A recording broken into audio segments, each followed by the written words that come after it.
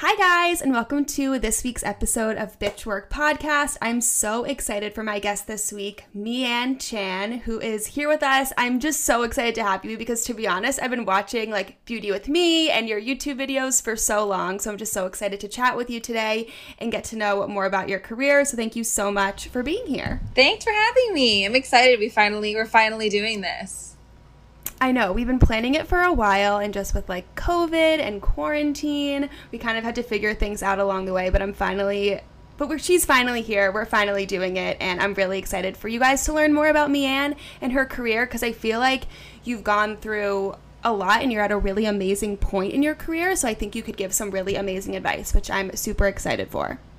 Me too. Do you want me to start with the little spiel, what I do and stuff like that? And just to clarify, We're not actually together. We are remotely recording this, which is kind of fun. Exactly. We are following COVID guidelines. We are not in the same place. We are remote recording, even though we're both in New York, which is fun. Yeah. So let's get into what exactly your current position is and kind of what a video director at Condé Nast Entertainment means, what your responsibilities are, and just your elevator pitch for your job. Yeah. So I'm a video director at Condé Nast Entertainment, and I'm on the development team. So we develop new series across all of the Condé Nast video channels. So that would include stuff for Glamour, Teen Vogue, Allure, Vogue, Wired, GQ, all that, Bon Appetit, all that good stuff. And so basically, the directors are kind of in charge of the creative development of the new series. So we're pitching all the time. We're in brainstorms all the time. And we're also doing a lot of development with kind of in tandem with the strategies and programming teams to figure out what's going to pop on these. It's very interesting because I have a background in editorial, not in video production. And I kind of fell into video when at my last company, which is at Refinery29, when I started doing a bit more video there. It's interesting because basically the way it works is we'll pilot a new series, and we will essentially green light 2 or 3, 4 or 5 episodes. We'll do those episodes, and if it does well, then it'll quote unquote go to series, and then that series will kind of get picked up by the other team at Condé Nast that is in charge of executing all existing series essentially. Oh, interesting. So yeah, okay. So in theory, our team is always working on new stuff, which is really cool. That is cool. I've actually never heard of a system like that, but it makes sense, and I guess that keeps it interesting and different for you guys. It is different every single day, and it's fun to pitch across different brands. My background's in editorial, and it's also in beauty, so I obviously do a lot of beauty and style, but I've gotten to pitch. I just did a dating show for Teen Vogue that I hope goes to series. So there's it's nice to be able to kind of dip my toes in other things. Yeah, that's amazing. Okay, so what is a day-to-day at the office or now working from home? Obviously, we're not on set right now, and obviously not every day is the same, but if you could just give us a rundown of what a typical day might look like. Yeah, so if I'm not on set actively shooting something, or I'm not, the remote version of that would be, we are still shooting stuff, but we do it similar to what you and I are doing now. So for example, I just piloted a remote ballerina series for Glamour. It's one of my favorite things I've done, actually. And what I'll do with her is I'll make her we'll have a pre-production call. We'll talk with her. We'll figure out what the episode's going to be. Then once the episode is nailed down, we'll have another call, and I will basically do an exhaustive pre-interview. And I'll take that information and turn it into an extremely detailed shot list. This is different for every episode, but this is kind of the way that it's been working, that my workflow is these days. I'll make an extremely detailed shot list of everything. Basically, I will create on paper what the video is going to be once it's edited. So I know every single beat, every question, everything that I want to prompt her to say. And then I will it depends with remote shoots. It depends on the talent, actually, because some things I feel confident giving her the shot list, having her shoot it, having her send it to me. I'll review it, I'll give notes. But then there are other situations where it's easier for me to just block off half a day or a full day and just be on Zoom with her while she records, so I can check her framing, I can kind of chime in with questions, stuff like that. But everything that happens before a shoot day in all the pre-production world is like, again, making that shot list, creating that all that creative documentation of like what the video is going to be, you know, working with different teams to find out visual ways to make it interesting and elevated. It's a lot of like thinking about that, making like I pull a lot of like reference images and stuff like that before we shoot stuff. A lot of pre-interviews, like I'll pre-interview every expert that we talk to before we shoot, just so that I can hold for holding. Wow, that was strong. I live on a very busy street, but I pre-interview everyone. I'll take like very exhaustive notes, go through them. Sometimes I'll like even take notes and like start and highlight the like tidbits of like all the little facts and tidbits that I think are interesting that I know to have that expert say those things. And that all goes into it, obviously getting props, getting other stuff like that is stuff we'll do before the shoot. Then we'll shoot. And then it'll go into like the post-production phase. And that is a lot of like, I mean, people always say that movies are made twice, once when on the day you shoot, and then when you do it in post. And that's where you kind of like shaping and crafting it. We'll come up with like graphics that we want to use, and I'll basically be giving notes on working with our editor. So every cut gets like very extensive notes, and then it'll go up, and then we'll occasionally like figure out the best ways to optimize it for YouTube. But that's pretty much it in terms of like the production cycle, like to give you like a very, obviously things are different depending on the video, and like some videos require a lot more research, and so there's a lot more pre-production days on, you know, added on to that. That's kind of like the basics. And then other than that, other things that like get peppered throughout my day are just like a lot of like pitch meetings and brainstorms. So we're always thinking about that sort of stuff. And lots of those kinds of meetings. But that's basically like the gist of it. Amazing. Yeah, I was actually going to go back and ask you about the pitching process, because how many like series or episodes or ideas do you guys have to pitch per quarter? If you're constantly like, coming up with these new ideas, I can imagine that like you pitch a lot of series. So what are your like strategies, or how do you come up with all of these ideas? Like what goes through your mind? I mean, our team is really great. There are no quota numbers on like what you have to be doing, but all of us are very creative people, so it just kind of happens that way. And we also have meetings where we're sharing videos all the time, videos that we think are cool, videos that we think have cool like visual elements to it. So there's always that kind of free flow of ideas. But in terms of videos, for me, I just try to read a lot, and I try to watch a lot of stuff on YouTube. So like I do kind of watch. I mean, my beat, I would say, is beauty and fashion, so I do try to I try to keep up with the news there, and just watching. If anyone wants to go into like video production, which again I wouldn't say that I'm like an expert at, because this is not what I like got my degree in or anything like that, but like I've obviously learned a lot. I think that I went to school for journalism, so I think it really helps that I did do that, because it gives me a good eye for like story and narrative storytelling. But in terms of like creative ideas and pitching, I think a lot of it is watching and consuming a lot of what's out there in the media, right? Totally. I think that's the most important thing, which can get really overwhelming with everything that's out there. Yeah. But I think, and also just identifying like let's say you want to make for glamour, you know, consuming content in that space is really helpful. And then just like thinking about even just watching TV now, like now that I'm in video more, like I'm always thinking about like interesting formats and structures of TV shows and reality TV shows, even like that we can apply to a YouTube like format. Definitely. I totally agree with that. I also work in video production, and I think that the best way to like specifically food video production, and I do think it's consuming the media around you in your field to see what people like, and then kind of like do your own spin on it, or take something that you love that you've seen and create something new with that. So I definitely agree. Going back to you not starting your career in video, which we will definitely hit on even more when we like get into like your education and your path to where you are now. Just a simple question.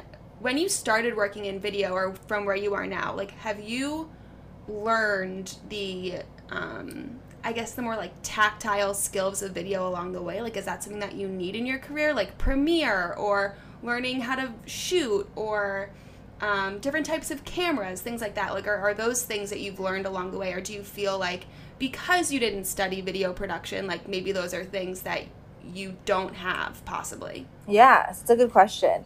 I did take a class when I went to school for journalism, and I double majored in sociology and journalism, and I did take a class in multimedia journalism. So I already knew how to edit and the video, and I can edit, but I'm not like an editor. I know how to like edit. Right. I know how to like do a little bit on Premiere. I'm the same. Yeah. I'm like, I can edit like a hands and pans video, but like beyond that, like I'm not like making You're not graphics. animating anything onto the No.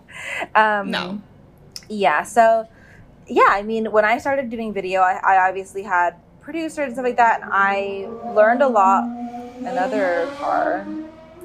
I learned a lot along the way, in terms of like lighting and like I kind of like, as I grew with Beauty With Me, my YouTube show when I was at Refinery, I started to take on more of a hands-on role there. I was able to give more input, and then I started to like want to learn about like lighting that I liked and like lenses that I liked, stuff like that, and that really helped. I also had when I worked at Refinery, I had an amazing crew of shooters and editors that like really wanted to help me learn. And then I also took a production class to kind of bolster my knowledge a little bit, so that like if I was in a studio, like I wouldn't just be standing there like not knowing how to like help set up a light stand or something, you know? Definitely. Which was not the only thing I learned at the class, but like, you know, like stuff like that. It's like I want to be able to like go, not have to ask people how to put something away or how to properly coil a cord and like those, what you said, like technical, like more practical things. So yeah, but I definitely had a lot of imposter syndrome about it. I still do. I still do about like what I like when I kind of switched over, and yeah, I think it's just, yeah, I think the fact that I didn't go, but the thing is that like I don't think you need to go to school for what you end up doing your career in. Definitely, but I do still get like, I do sometimes feel, I do think I lack a lot of the like super technical, like I would not feel comfortable shooting on like, I would not feel comfortable shooting our videos. Right. Yeah. Right. Well, I mean, I did go to school for video production, and I wouldn't feel comfortable shooting our videos or videos that I do at my company, just because like that's not your world. That's like that's not my expertise. Yeah. Exactly. Like I would say like my niche is like, you know, writing scripts or creative brainstorming, things like that, and like that's why you have so many amazing people on your team. Exactly. Anyways, I think it was. I agree. Yeah, I think it was really smart and such a great move to do a class, which I think would be really helpful to a lot of the listeners, because a lot of people do ask, like, how do I get into video production? How do I get into media if I studied this or that? So, guys, like, if you want to do something, there's classes out there you can take. Like, even now with COVID, I know there's so many, like, online classes and things like that. Like, read a book, take a class, and I'm sure you'll be able to, like, figure it out along the way. Yeah, there's also a lot of YouTube videos. Yeah, that's such a good resource. Yeah, there's stuff out there. I mean, the classes are great because it gives, you can like have a hands-on, and we also went and had a shoot day, so we got to shoot some stuff out and like in the field. Oh, that's amazing. So yeah, it was cool. Okay, so now going into your background a little bit and kind of where you got to where you are. So obviously, as you told us, you studied journalism. Where did you go to school? Kind of like what led you there? And then we can start getting into like your internships and like your first jobs and things like that. Yeah, so I went to school at NYU. I majored in journalism and sociology. I chose NYU because honestly, I really wanted to go. I grew up in California. In the Bay Area, and I really wanted to go to the East Coast for school, and I actually didn't even enter NYU to go to journalism. I did it for international politics at first, actually, and then I quickly realized it wasn't really for me, and I switched to journalism, And it was great. I mean, I was kind of choosing between either staying in California or going to NYU. NYU thankfully gave me a scholarship, so it made the decision a little bit easier. Amazing. So I went to NYU, and that was honestly such a good decision. I don't think that you have to go to NYU and pay all this money to go and be a journalist, like, or a magazine writer at all. Like, there are so many like amazing schools in New York that are so much cheaper. But I think that being in New York affords you a lot of opportunities to take internships and like do stuff that you wouldn't be able to. I would not have been able to do if I went to a UC in California. Totally. Well, because when you're in New York, you can intern all semesters that you're there. Whereas, like, Exactly. I went to Syracuse, which, like, is in upstate New York, and my internships were limited to summer Summers internships. only. Yeah. Right. And you get into very competitive. And so I actually was able to get my first journalism, my first, like, magazine internship at WMAG. I was in the last, like rung of interns that Condé ever really had. And so I was there in 2015, fall semester, I believe. And that was my first internship there. And I didn't really know I really wanted to go into beauty or beauty writing or anything like that. It was really, I was obsessed with beauty. I loved consuming YouTube on beauty, and I loved reading about beauty. I never thought that like journalism or magazine writing could be a job. But I saw this listing for the W Magazine internship on Ed 2010, which I don't know if is still a thing, but I don't know. So I never, I had another guest mention that she works at 17, and she mentioned that website, but I never had any experience with it because I was always in video, like never like magazine or editorial. So I don't know, but I think it might still exist. I was on that site every single day looking at new internships. Like, I applied for the W Magazine internship like the moment I saw it. The then senior beauty editor at W, Kay Jane Becker, who's now the beauty director at Elle, like told me after my internship that I was like the first person who applied. We did a Skype interview because I was still in California, and she said that she was just impressed with. I like was doing the interview, and I looked behind her and I saw Clarisonic Mia in the background, and we started talking about it. We started talking about retinol and like vitamin A derivatives and stuff like that. And then she gave it to me, and I honestly, like, bless Katie and Jane who worked there, because I was not a good intern. I had no idea what I was doing. Were you a freshman at this point? I was a sophomore. Okay. I had no idea what I was doing. I think they probably wanted someone who had a bit more journalism experience, as in I had none at that point, because that's the internship that made me realize I wanted to switch my major to journalism. Got it. Okay. And I'm so grateful that they took a chance on me, and like it was great. And then I switched my major to journalism, and then I started doing more. I started freelance. Then I was like, I'm behind, which is ridiculous because I was a sophomore. Right. Yeah, which is ridiculous. But I feel like that's almost like the NYU culture. Like so everyone. is. It was also very similar at Syracuse. I went to Newhouse, which is like the communication school, and it's a very similar culture of like, I'm behind, everyone's doing so much better than me, like very competitive atmosphere. Yeah, and sometimes I think back and I'm like, damn, I really didn't have much of a college. I had friends and we had fun, but I feel like I look back in college and I feel like I was just working that whole time. Like, and it was great, and I feel like it helped me get so ahead in my career. It helped me get to where I am now, and like my fondest memories were like when I started my internship at Refinery, because I worked there as an intern for like the whole school year. Right. Was this your junior year? Yes, my junior year. Cool. We were there. I was there the entire for 2 semesters, and we got really close. I sat right with them, like at a digital media company. What's good about interning at a digital media company where they're writing a lot for online, which is, I guess, every media company now, is they really need like as many writers as possible, because they're writing so much. So I got to write a lot for Refinery. I got to really develop. I got to really like get a lot of feedback and edit. It was really, really great. And then I ended up getting a job as an editorial assistant, because the then editorial assistant got promoted, and she really advocated for me to get her role afterward. And at that point, I was actually going into my senior year of college. So they were so great. They let me have this job. And even though I had classes, like on Mondays, I think I left at 4 to go to class. And then I had night classes. So like I had a little bit of a truncated schedule with them, but we made it work. And Wow. That's Yeah, amazing. so- I can't believe you got a full-time job your senior year. That's incredible. It definitely took a lot of the edge off because I was worried that I wouldn't get one, and I really wanted to prove to my parents that like I made the right decision. And Right. so I got that job, and then I stayed there for 5 years.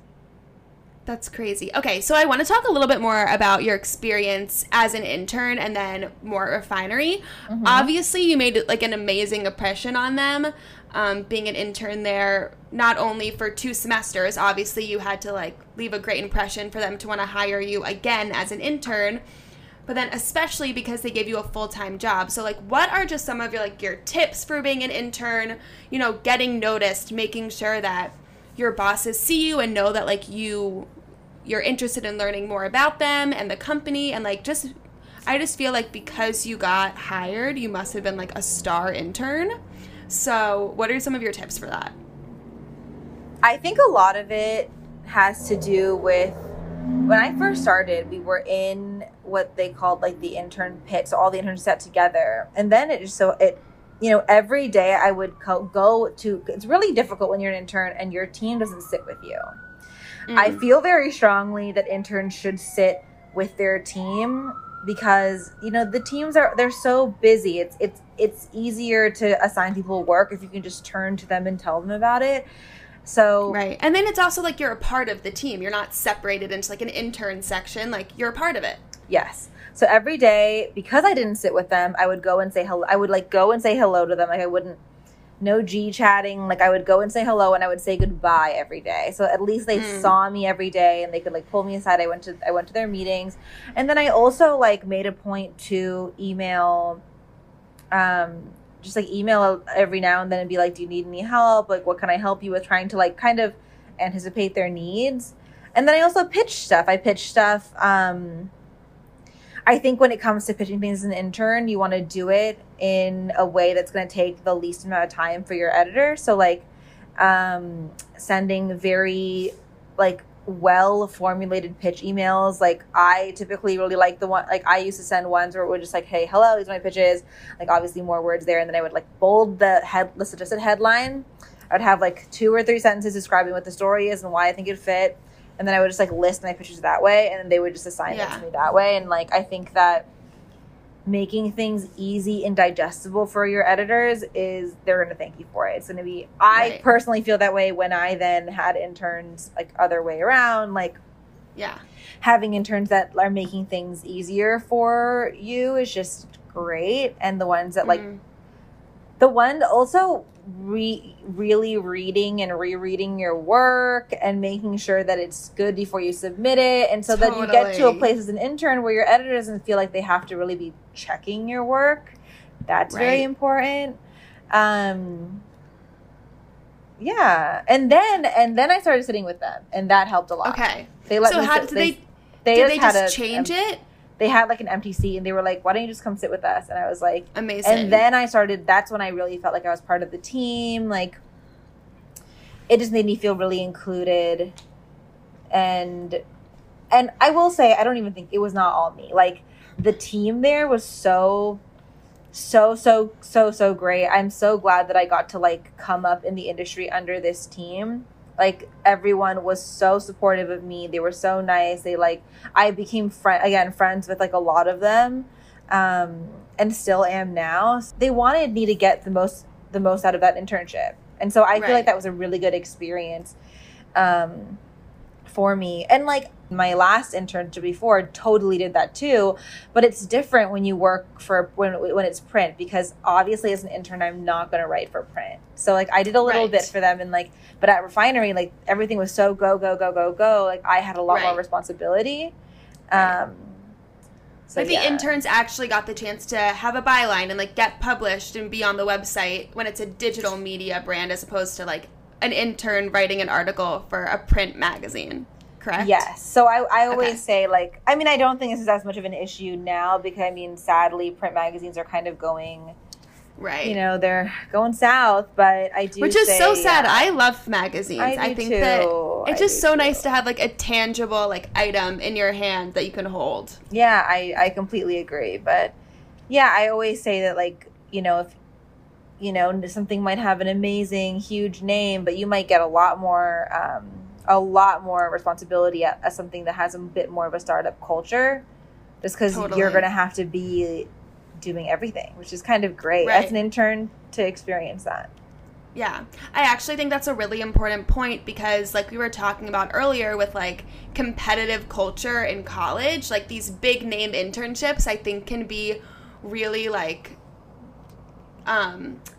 not overwhelming, but, like, everyone wants these huge internships with these huge companies, and at the end of the day, it might be actually more beneficial to go with a company that not everybody knows. Yes. I think obviously, you know, figure out what situation is best for you. But yeah, I think that, like, if you have a sense of what the responsibilities are, I mean, obviously when you're doing an internship, you should know what the responsibilities are as you're interviewing. Yeah. You should definitely ask and make sure that you're going to get something out of it, you know? Totally. Okay, so now I want to talk a little bit more about your time at Refinery, those 5 years where you work for them full time, because you obviously moved from editorial into video. You got your own video series, so I kind of want to learn a little bit more about that movement and how you transitioned from where you were to how you ended there. Yeah, so I worked as an editorial assistant for about a year, and then about a year and a half, and then I got promoted to writer, so I was writing a lot.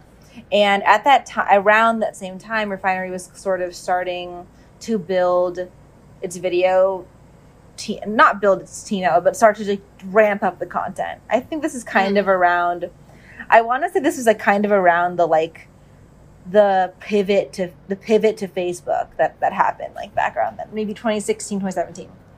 Okay. And if I remember correctly, there was a big pivot to Facebook, and they were ramping up a lot of content, and they were doing beauty content, but they didn't have anyone on the producing side of the video team that really knew and spoke, like, did beauty as deeply as the beauty editors at Refinery. So they started asking our team for a lot. And honestly, because I was the only person on that team that kind of grew up with YouTube and cared about beauty video, even though I was at the time an assistant or a writer, they tasked me with kind of liaising with the video team, like going to them with our pitches, like kind of overseeing their pitches. And eventually I started just because I was liaising with them, helping them out a lot with calling in products, looking over their soft scripts, pitching a lot of ideas. And eventually it started with Snapchat. And they started, the then director of Snapchat, Tara, was like, well, why don't you just be in some of these videos, because to cast you as talent is a lot easier for us because you already know how to talk about beauty. You already know the Refinery 29 beauty voice. And so I started doing Snapchat videos. And then that, kind of happened. And they were like, we want to start experimenting with YouTube. Why don't you just make a YouTube show with, at the time, Max Bartik, who's actually now at Condé Nast. He works at Vogue. Amazing. He kind of was my first kind of director-producer. And we started doing the show. It was twice a month back then. And then it ended up doing really well. And it got pushed to once a week. And that's when it became very difficult for me to continue my writing responsibilities and doing the show, because it was a lot of, and I was, starting to get a much more hands-on role in the show. I was starting to do a lot of the bookings and do this. I was always doing the soft scripting because obviously it had to be my voice, but it started to become more difficult. And I started to have a bit more of a hybrid role. And then eventually it became a thing where I just was I need to just focus on the show full time. So I switched over to video and I became a producer there. And I was there for about a year doing that. And then I really I put out I did a lot of videos that I'm really proud of and really love. And then it kind of got to a place where I felt like I had done what I wanted to do with that show. It kind of felt a little bit like I outgrew it. I loved that show and I loved the audience that was there for that show, and the audience that has kind of stuck with me since the show. But I loved doing the more story driven videos for Beauty with Me, and the more things that required a bit more reporting. And it was really difficult for me to do quote unquote very, very YouTube formats, favorites videos or routines and stuff like that. And so I started to just not really love that part of producing the show.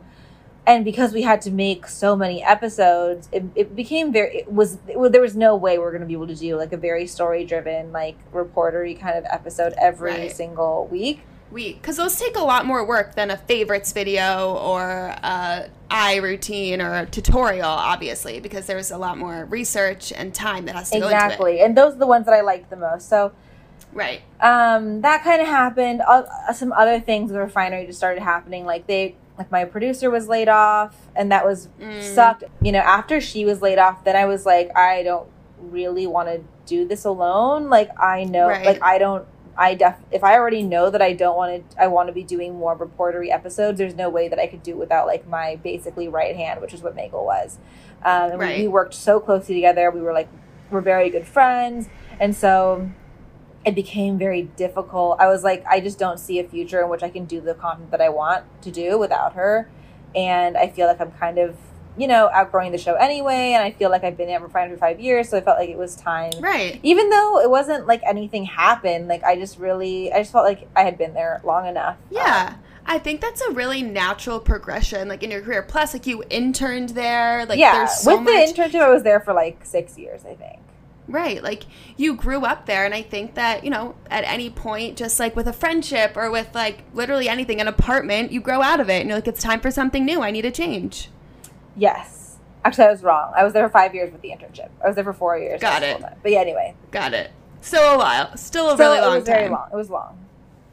Especially for media where people change jobs like all the time. Totally, 100%. People change media jobs like every year, it feels like, for some people. Yeah. It's like constantly moving around.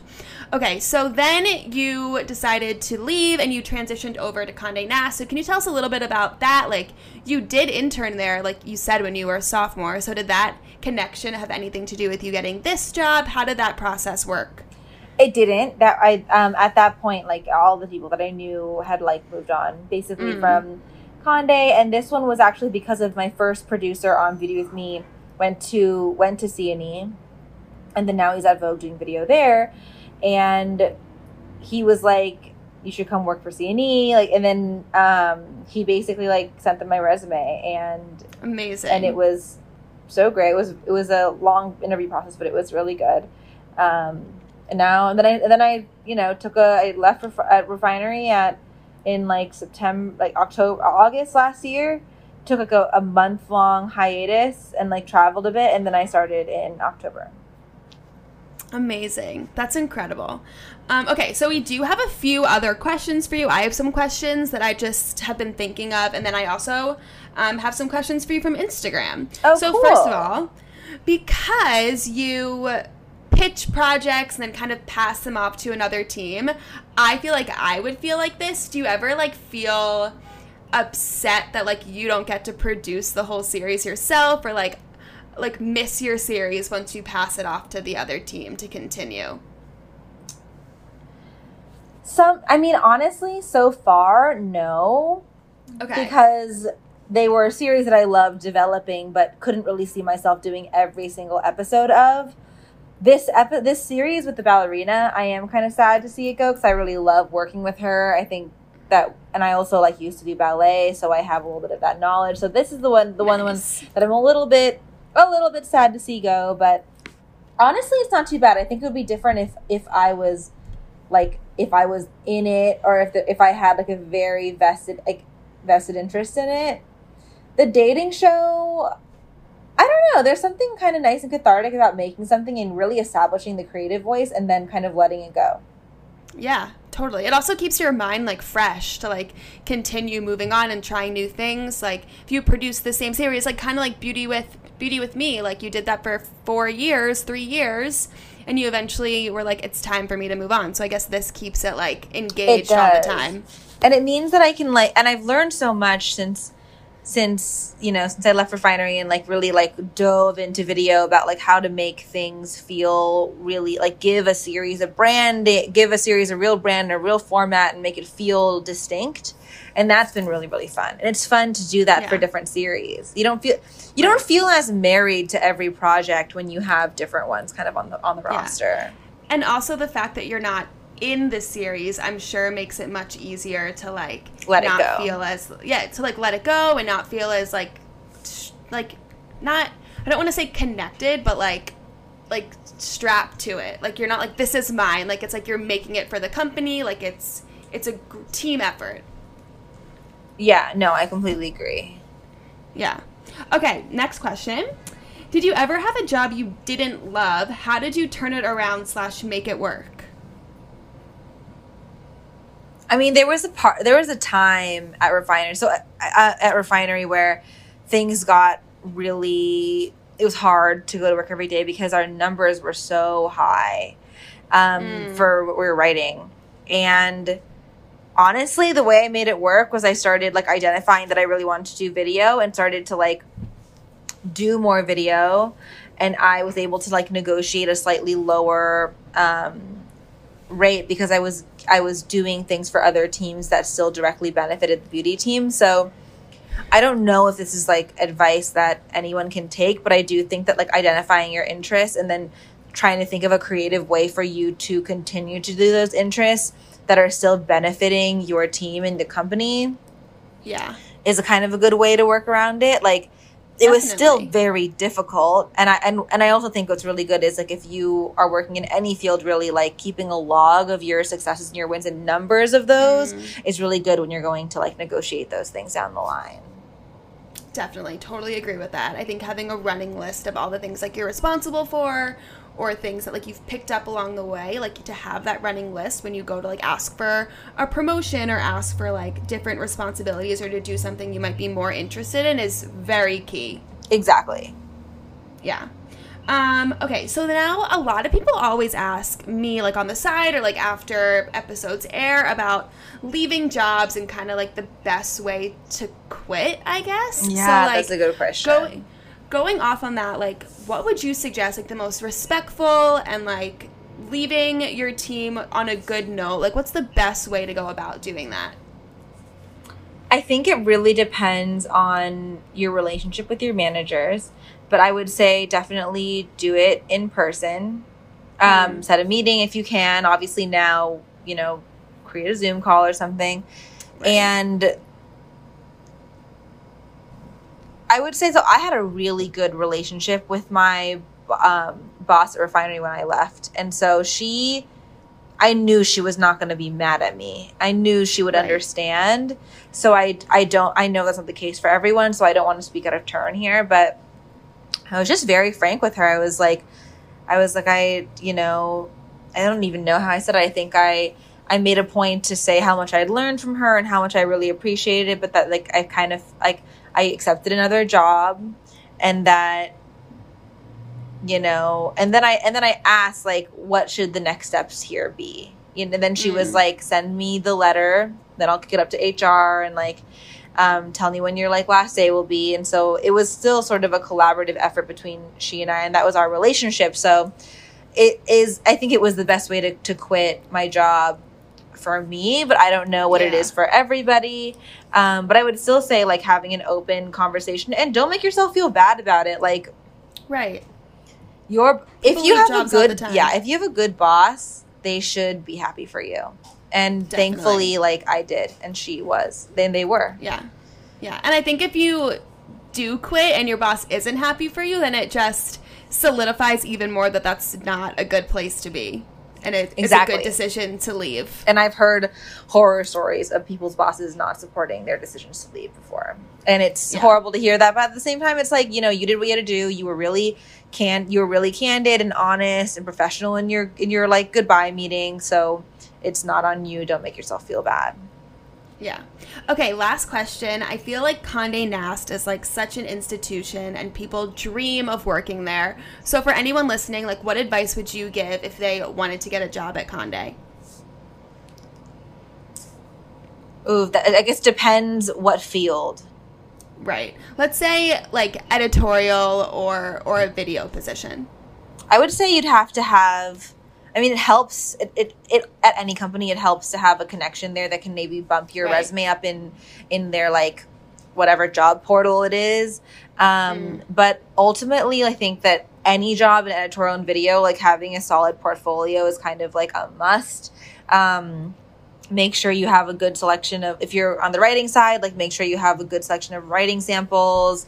You know, having a website couldn't hurt, you know, like where you can put all of, I need to make one actually. I need to make one. But having a website where you can like have all of your clips, maybe a reel. If you're in video, it would be great for you to have a reel. I don't have a reel. I need to make one. Having a reel would be great. And just like,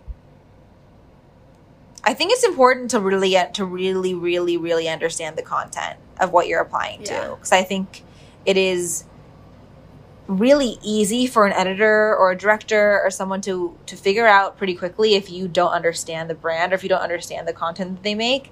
And it's like, you know, you want to show them that you're a good fit and that you know the kind of content they're going to put out and you're going to pitch the right things that feel in line with the brand. So I think making sure you're super well versed in the content and showing what you can bring to that content. Because I get a lot of emails of like wanting to work at Condé or even at Refinery, of like it's their dream to work at a certain company and they love it so much, and that's great, and it's great to have that love for it, but it's more important to show that you understand the company and what you can bring to the company than simply like than waxing poetic for 3 paragraphs about why you love it so much. And I know that's kind of hard to hear sometimes because everyone wants to talk about how much they love a brand, like, but I think when it comes to job interviews, like you want to show why you're different from other people who are in the applicant pool. 100%. I think that's amazing advice. Okay, so that's it. We're done. Thanks. Thank you so much. I think this is going to be amazing and help so many people. I had the best time listening to your stories. So thank you so much for being on. Guys, follow Meehan. You can plug your social media if you want. Like tell people where to follow you, how they can connect with you, etc. Yeah, I really just use Instagram. It's just at meehan.chan. And that's kind of where I put everything. I have a newsletter that I really need to put out another issue for, that I think there's like a link in bio if you want to like subscribe to that. But basically that's it. Yeah. Okay, perfect. So you guys follow Meehan, reach out to her. She has amazing beauty videos on her Instagram. I love watching your tutorials that you post on there. So that's it, guys. Thank you so much for listening. Of course, remember to follow at Bitchwork Podcast on Instagram and me at Jordan Rebecca if you want. And that's it. See you guys next time. Bye. Yay.